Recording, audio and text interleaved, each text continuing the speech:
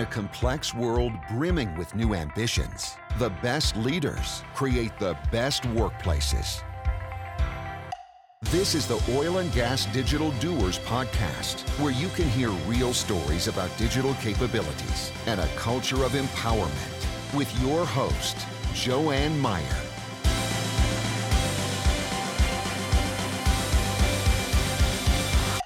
Welcome to the Oil and Gas Global Network's Digital Doers podcast.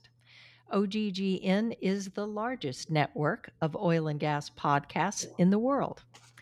And on Digital Doers here, we're proud to be part of that, and we're very thankful to our sponsor, HPE, who makes it possible for us to have interesting conversations with people that are doing things digitally. And so I'm excited today to have a conversation with Patricia Vega. And before we get started, just want to say a little bit about what HPE is doing and encourage you to go take a look on their website at hpe.com and take a look at what they're doing with their Green Lake platform. And the tagline for the Green Lake platform is, it's their edge to cloud platform, and it's all about bringing the cloud experience to you at your edges, co-locations, data centers, wherever. All about making that experience so you can access your data and applications easily. And so now that we've gotten kind of those things out of the way, I'm really excited to be talking today with someone I admire greatly, who's got a lot of courage and panache and backbone and all kinds of things. And this is Patricia Vega, and she is the founder and CEO of Quantum New Energy. And so welcome, Patricia. Thank you, Joanna. I'm so happy to be here with you. And likewise, the sentiment is mutual. So I'm really glad to be doing this with you, somebody I also tremendously admire. And thank you for all your support in our journey. Yeah. Well, it's been my pleasure for sure. And Patricia, this is a lot about oil and gas, but we also talk about energy in general here on this podcast. And so you've played in all kinds of spaces in the energy area. So tell us a little bit about what you've done.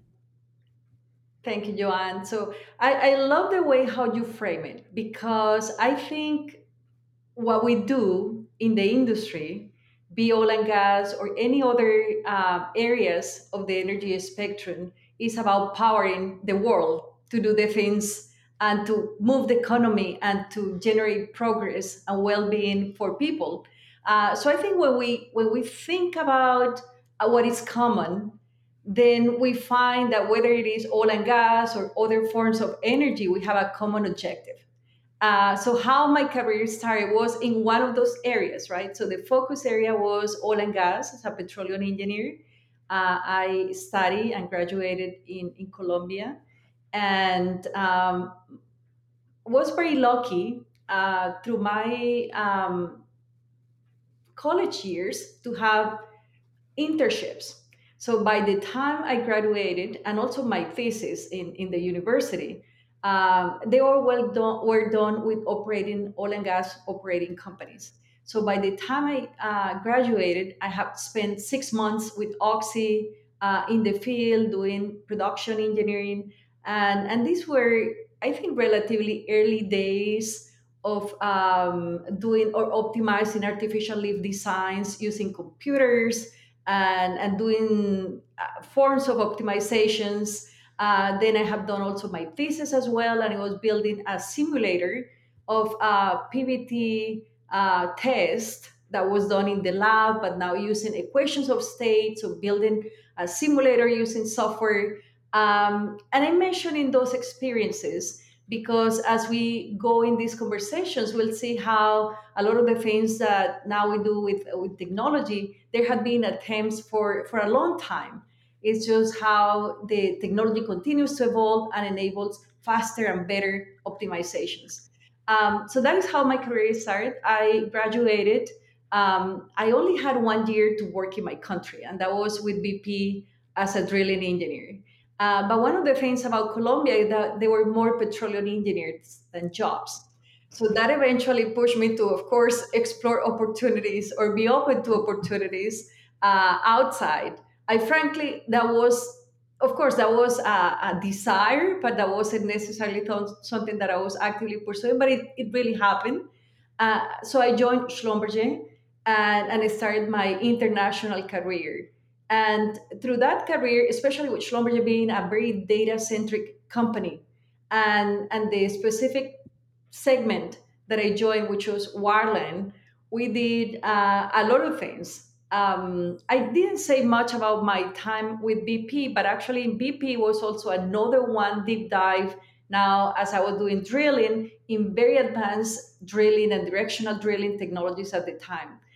So all of these were very pioneering technologies back in the days. I'm talking about the mid 90s.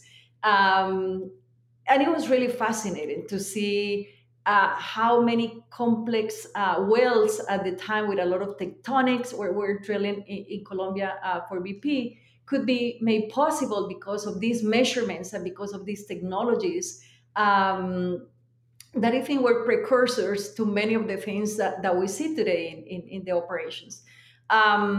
So 6 years with Schlumberger. So a lot to do with finding resources, helping customers do seismic operations and open hole logging for finding where the oil and the gas was, and then doing production logging to help optimize the production of those wells. So all of that is a continuum, right? As we think about the energy upstream segments, optimizing completions, etc. So then fast forward, I leave my field operations days and then start moving more into technology development and eventually business development and life management roles. But the common thread around all of those experiences as my careers continues to evolve. And at this point now, I'm working with Baker Hughes for 10 years, and I joined as a project manager, and eventually I become a vice president of operations. Is how, as this technology now becomes available, it enables customers to optimize their operations, to become more efficient, to thrive to different industry cycles. But I also want to emphasize how it also enables the industry to every time become safer and better from a sustainability perspective. So that has been, of course, very inspiring to see. Can the industry do more? Of course. And I think the industry is always open to continue to improve. But I think we have seen a tremendous positive journey. And then more recently, after my 10 years with Baker Hughes, I joined Halliburton for a little while, and that was very focused on their digital asset strategy. So this was really a great job because this was not one of the business lines, but this was actually an enterprise level view of all of the businesses and how digital technologies could help the companies, or the company in this case, Halliburton, do more for the customers from the life of the asset perspective. So that was a great experience. And again, digital technologies now continue to mature. So then we go from these ad hoc applications that we have for drilling and for this to start talking more about an enterprise architecture and how to optimize from the simple problems, right? Or how to tag a well in different systems and make sure that it is recognized as the same well, Right. because the nomenclature might be different from system to system. So those are Right. kind of early challenges of the enterprise type architectures. Yep. And so you've been kind of on a digital transformation your entire life. It sounds like it was all about the technology and how to get value from that. Um, and so that was a lot about oil and gas. Like you said, that was where you started in one part of the energy industry. And I think at some point you made a bit of a shift to a different part of the energy industry. So tell us a little about what caused you to be drawn, maybe, to this other flip side and tell us a little bit about what you're doing now. Yes. And well, so there is a bridge between what I was doing in oil and gas and what I'm doing now. And that bridge was my time at GE. So one of the and every one of my experiences with all these amazing companies have been very foundational and have contributed to this journey. And so you were at GE after Halliburton. I was at GE after Okay. Halliburton. Okay. Yes. So I joined GE, and now this is not just a company that is focused in oil and gas, but it's really this big industrial conglomerate that cuts across many different industry segments. So, of course, oil and gas was one of the businesses and was the one that I joined. But I have the opportunity to work with the other businesses for multiple reasons, with multiple objectives. So one of them was during my time as president in Latin America for the region. So of course I led the full oil and gas portfolio, and that was more than just upstream. So that had the midstream and some of the downstream technologies as well. So now we'll call that at the time the full stream approach, because yes, the company had capabilities all across those technologies. So at the regional level, I have also the opportunity to not only lead that organization of several thousands of people in the region, but also be a member of the regional board of directors. So I will see it with businesses like aviation and power and renewables and healthcare and others. And we all be part of those discussions about what was going on in in the region and strategies and collaboration. So that was really the first eye opener to say, oh, what we do in oil and gas connects with what is done here in power, what is done with renewables, and also as we engage with those customers now at a GE level. Even if I was representing my oil and gas businesses, customers will have in their portfolio something to do with renewables, something to do with power, with utilities, with some other aspects. So you couldn't necessarily segment the conversation, like, oh, talk to me only about this thing, because uh, that was really one of the benefits, I believe, of that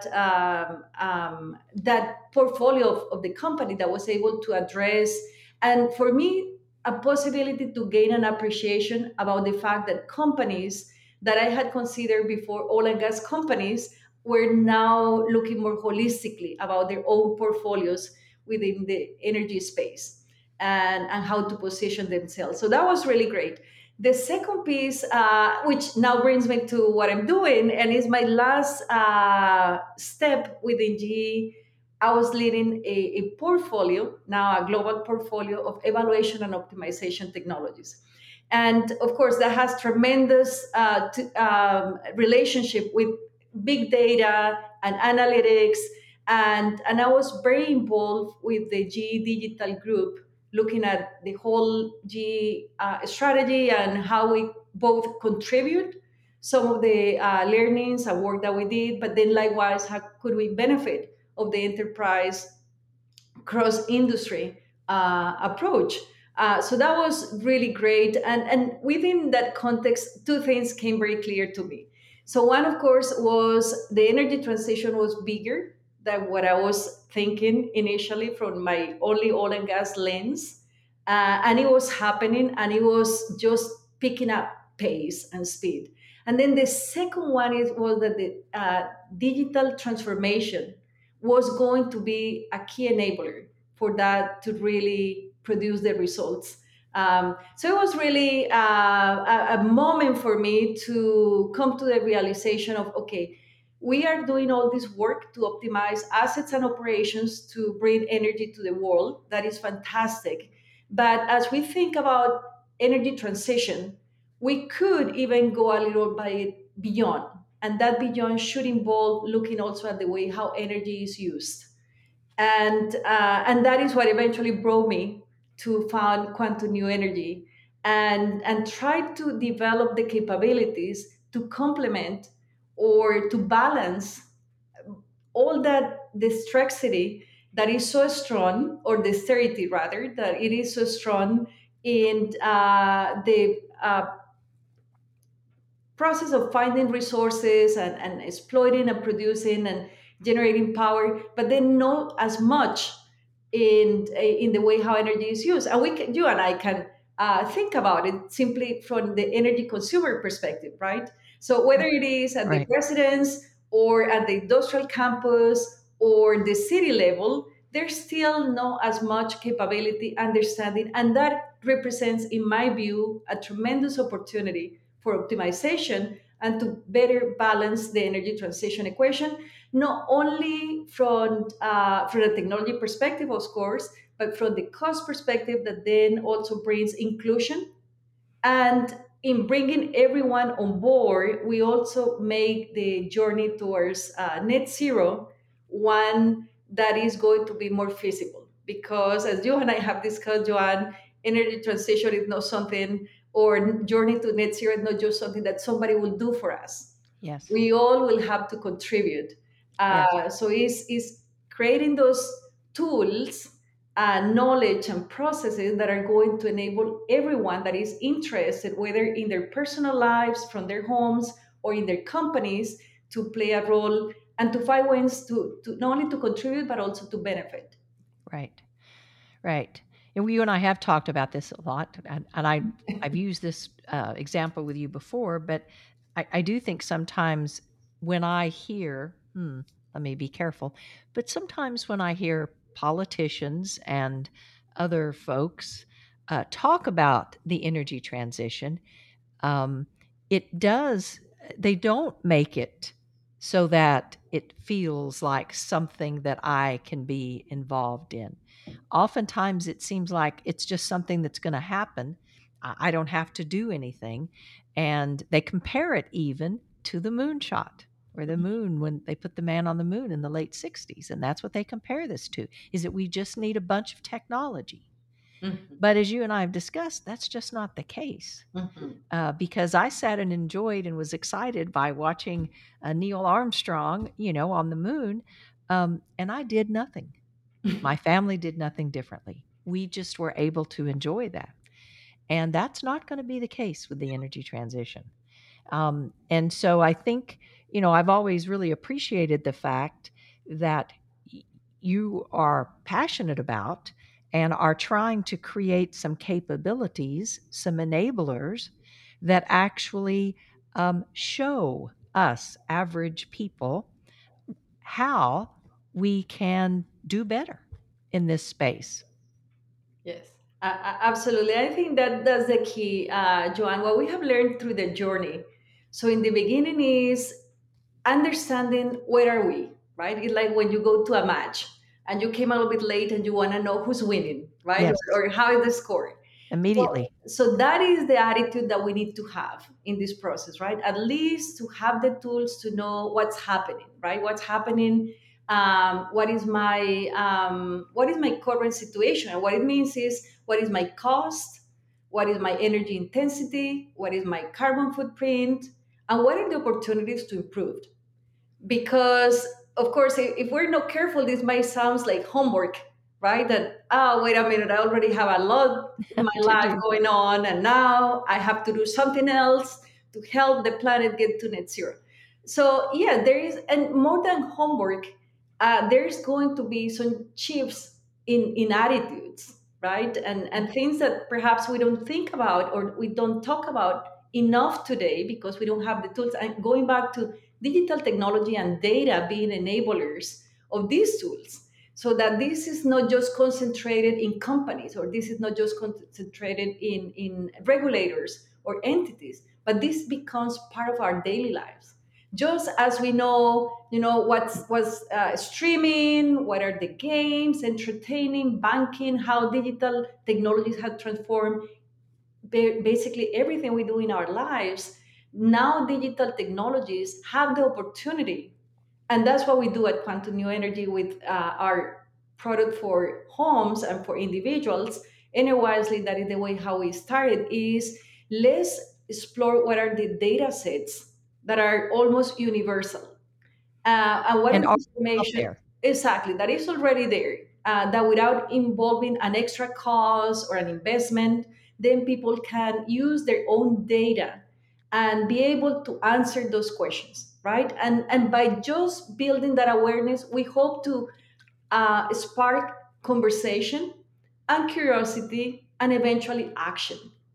And then as we create that change and that move, that is an area where I absolutely follow you and admire your work, Joanne, because it's a, to me, is an exercise of activating change, leadership, and collective um, movement, and that's how we're going to shift this paradigm from apathy into action, right? So Right. something that we don't Right. even think about to now something that becomes a topic of conversation, then something to do, and more importantly is what are the benefits, because if there are benefits and those benefits are both the obvious, which will be saving money and reducing your carbon footprint and reducing your energy intensity. And by the way, the International Energy Agency counts on the collective improvement of energy efficiency on a 4% on an annual basis in the path to net zero by 2050. So Wow. this is not just something that is aspirational, it's something that we're tangibly counting on to get us to net zero. And Right. how could that happen if we don't give people the tools? The tools and the data. If you don't even have a clue where to start or a clue what you can do, then it's very difficult to activate change, to get people to move.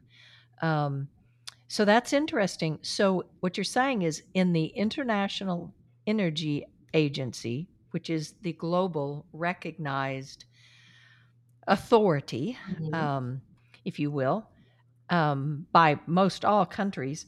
So you're saying in the modeling that they're doing to try to understand what's going to be needed to minimize the rise in our annual global temperature, you're saying that it's not only the electrification of a bunch of cars and the move from fossil fuel energy or fossil fuel energy generated electricity, that it also is in the individual efficiency, that our individual habits, what we're doing individually, by 4% a year. Absolutely, That's absolutely, huge.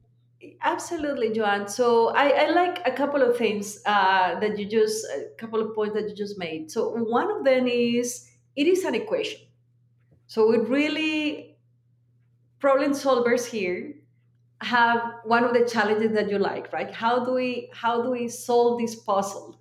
Because the equation needs to solve for zero. We need to get to zero. But then at the same time, what are the levers that we have to get us to net zero? And yes, energy efficiency is one of them.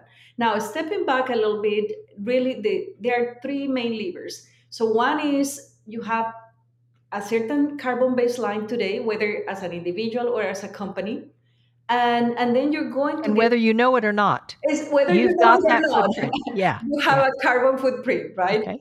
And then from there, how you get to net zero is a combination of things, right? So number one, because we cannot stop our activities, we need energy for everything we do in our companies, in our processes, in our daily lives. So we're going to have that. So then we have a ways to reduce, and energy efficiency will be one of those, because we're going to reduce our energy intensity or improve our energy efficiency. One is the opposite of the other. Then the second one is we're going to perhaps these days use a lot by offsets, right? So those offsets are by renewable credits, by Offset. carbon offsets, etc. Each one of them have an associated cost. And then the last mile, and I'll call those two the technologies of today, right? Those are things that are available today. For efficiency and off So the basically, technologies the to reduction, so everything that has to do with the reduction. And of course, efficiency is nothing new to the oil and gas. We have tried to optimize efficiencies for the longest time. Now it's more also with an added lens of carbon reduction. So we're going to be optimizing things not only for cost, but also for carbon. carbon. Yeah. Exactly. And then, of course, energy efficiency is one of those ways. So the first lever is we're talking about reducing. So everything to do with reducing that baseline. The second one is, of course, go and buy offsets. And then the third one is removals. Now, the actual order should be, okay, I'm going to reduce and then I'm going to remove. Why is it that we're not removing enough today? Because those are technologies of the future. So many of those technologies, like carbon capture and sequestration, hydrogen, direct air capture, and many others, are technologies that are now, as we speak, developed and proven and brought to the scale and the economic point, cost point, that can be used at scale. So today, for example, absorbing 1 ton of carbon using direct air capture is around $250. So Okay. once you start adding the cost element to each one of those, how much does it cost you to reduce 1 ton of carbon through reduction measures? How much does it cost you through buying an offset or through removals? Soon you realize that solving this equation has to include a good balance between all of the three for a number of reasons. One of them is the cost, but the other point as well is the certainty. And of course, while nobody has a crystal ball, nobody knows for sure when those technologies of the future are going to be here today, and we need to make progress. We cannot wait for 2049 to say, okay, now I'm going to remove all of this carbon Everything, yeah, using one of everything these we've been technologies. dumping in there. Yeah. Exactly, exactly. So we can think about that in our daily lives as individuals or as families, because we care about climate issues, and we're concerned and we want to be part of the solution. And definitely as leaders in organizations, which brings me to the second point that you made, which is leadership. We go back to leadership and change. So all of those other things, technology, optimization problems, at the end of the day, is leaders in companies, both at board level and management level, being very clear about the ambition and the need and the urgency, and driving the change within their organizations to say, let's have a look at this, right? Rather than thinking that possibly this will be another buzzword and possibly by year end or is going to disappear. So start by at least having a look. And of course, as we know, there are some events that are triggering that gets examined and internalized within those conversations and within the business strategy. Right. And so let me ask you this. Like you said, um, we certainly feel, we certainly hear about kind of this rush to net zero. I mean, there's a lot of conversations that go on about that, in addition to a lot of other money being spent as well.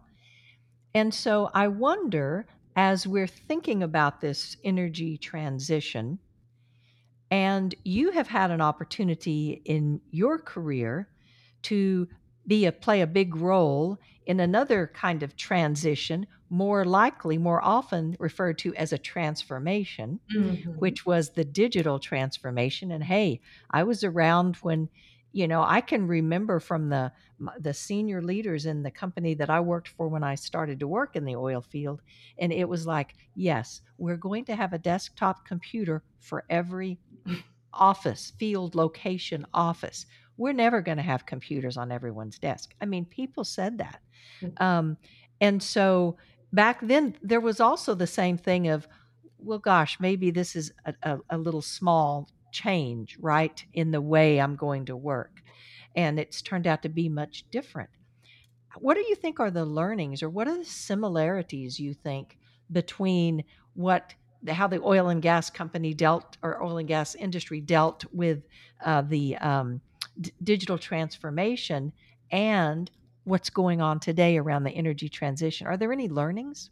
Yeah, no, absolutely. I think it is really a great parallel between what happened at the time and what is happening now, and how the industry can benefit from those learnings, with the backdrop that this change is going to be even faster and there's more urgency.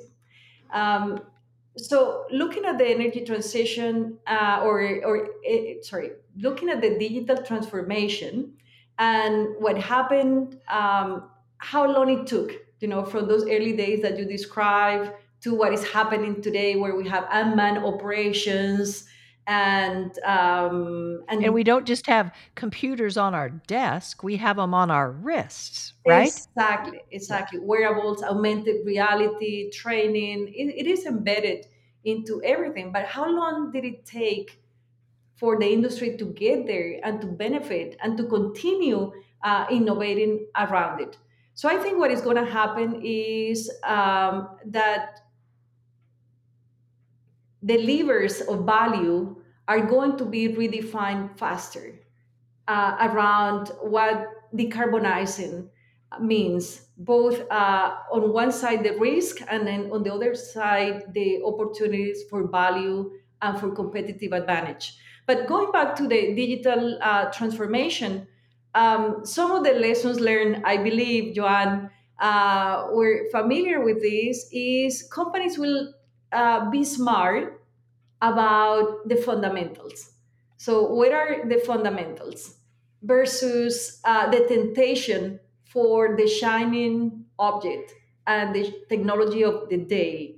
When we look at the fundamentals at the industry and how the data supports those fundamentals, is we need to have solid operations. We need to have safe operations. We still need to run a business. So this is not just an exercise of going and too quickly saying, hey, it is blockchain, or it is any other given technology, or it's just an exercise of doing carbon accounting and then go and buy carbon offsets.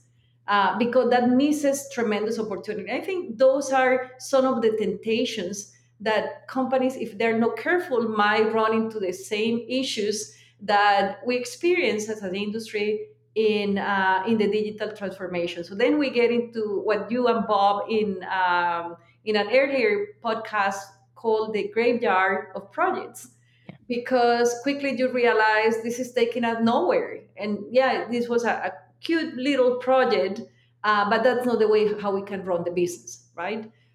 So that will be kind of my biggest takeaway, that companies need to step back. At the end of the day, sustainability strategy and business strategy need to be one. And as you think about the tools, the processes, the technologies, you need to be looking at things that align with the company strategy and how you define, or you will redefine, business value at the same time. And it has to be in the context of the knowledge, the experience from the industry at the same time as well. Not purely from a framework perspective, which of course has to be integrated, but also in the context of what are the operations that we run here, what are the challenges that the industry face here. So this sectoral subject matter expertise integrated with the science of climate and with digital technologies is going to, I believe, to be the proper balance in solving for the net to zero equation. So I think what I hear you saying is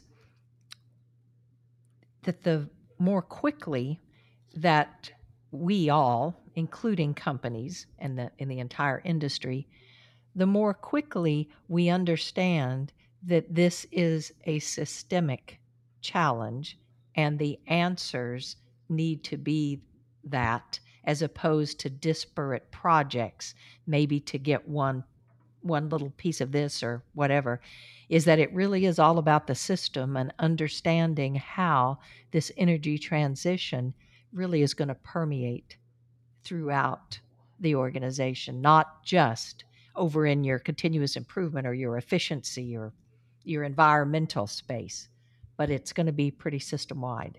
No, exactly, exactly. And as we engage with customers, Joanne, because I mentioned a moment ago our work that we started doing with residential use cases, but then we move more to commercial and industrial and helping companies, first of all, understand their own carbon footprint, but then most importantly, what it means and how to get to net zero. So what we find is there are some challenges that companies tell us about. So one of them, there are a variety of where are companies at their top level in terms of setting an ambition, a direction, and a sense of urgency of what this means for the company. So that is, we go back to leadership and how it needs to start at the top. Once, then for the others that already are in ahead in that step, then you get in what you're saying, the decentralized teams approach.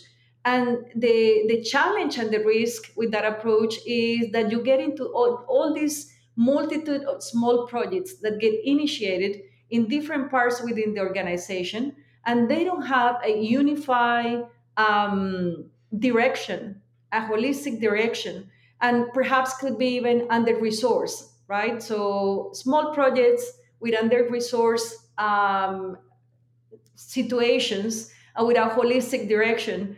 That sounds no as a very cohesive integration of your sustainability strategy into the business strategy. So we go back to how do you create, and that's what we're working on, is on creating the tools that helps companies operationalize.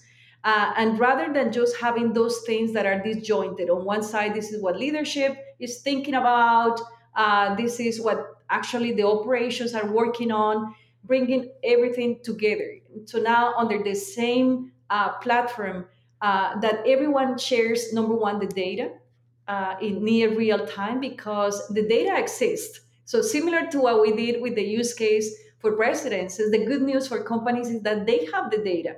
It might be in different systems, it might be in different groups. So, the first exercise is let's bring all the data together and let's make sure that the data is optimized for quality control and for consistency and for proper data governance, just as any good digital transformation Effort. project. Yep. Absolutely.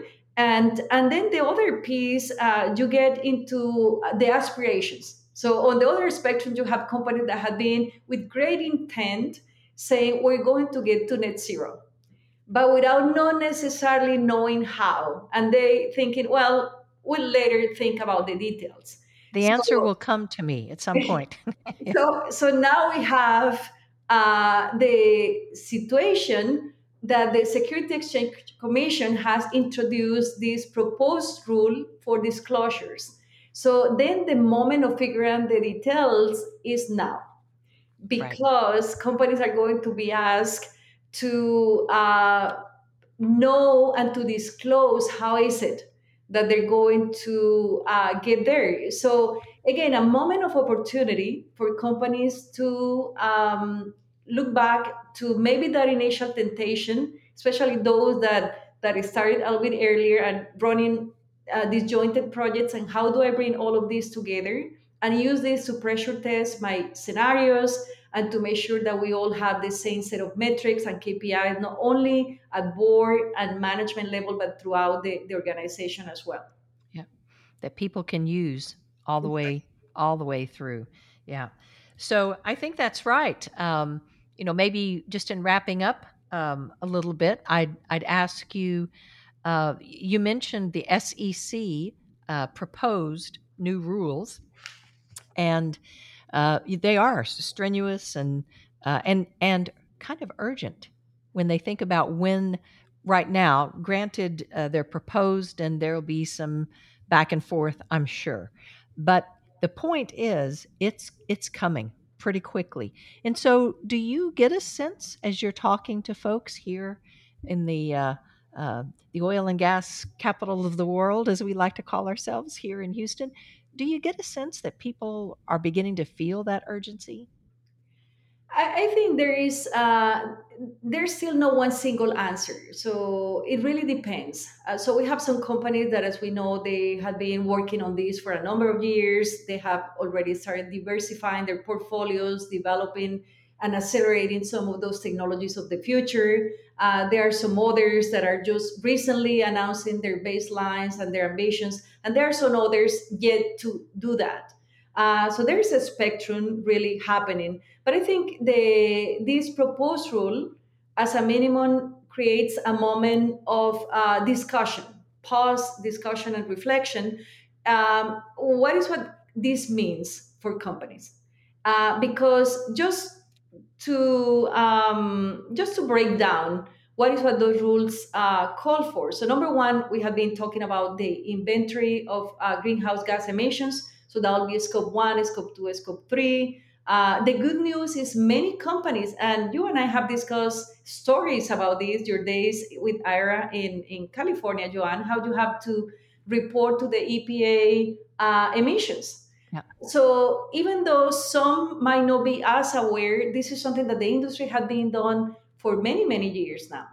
Of course, that's going to be done more comprehensively because perhaps it was for certain types of operations, certain types of equipment, but not for everything. So now, scope one, direct operations from the company, scope two, electricity and heat that is used by the company, but also scope three. Scope 3 has everything to do with downstream value chain and even financing. So these proposed rules consider financing be part of that scope 3. So even if a company is thinking that, well, perhaps it doesn't apply to me because this rule will apply to publicly traded company and I'm not, uh, you might be in the supply chain of a financing entity or investor that will have to disclose Wow. their activities as well. Wow. So it is important that every company looks at their whole because it's like concentric circles, and you might be in the adjacency of one of Right. those up or downstreams. Now, second thing is not only your suppliers, but also you might be the supplier of one company as well, and that company might have already stated ambitions.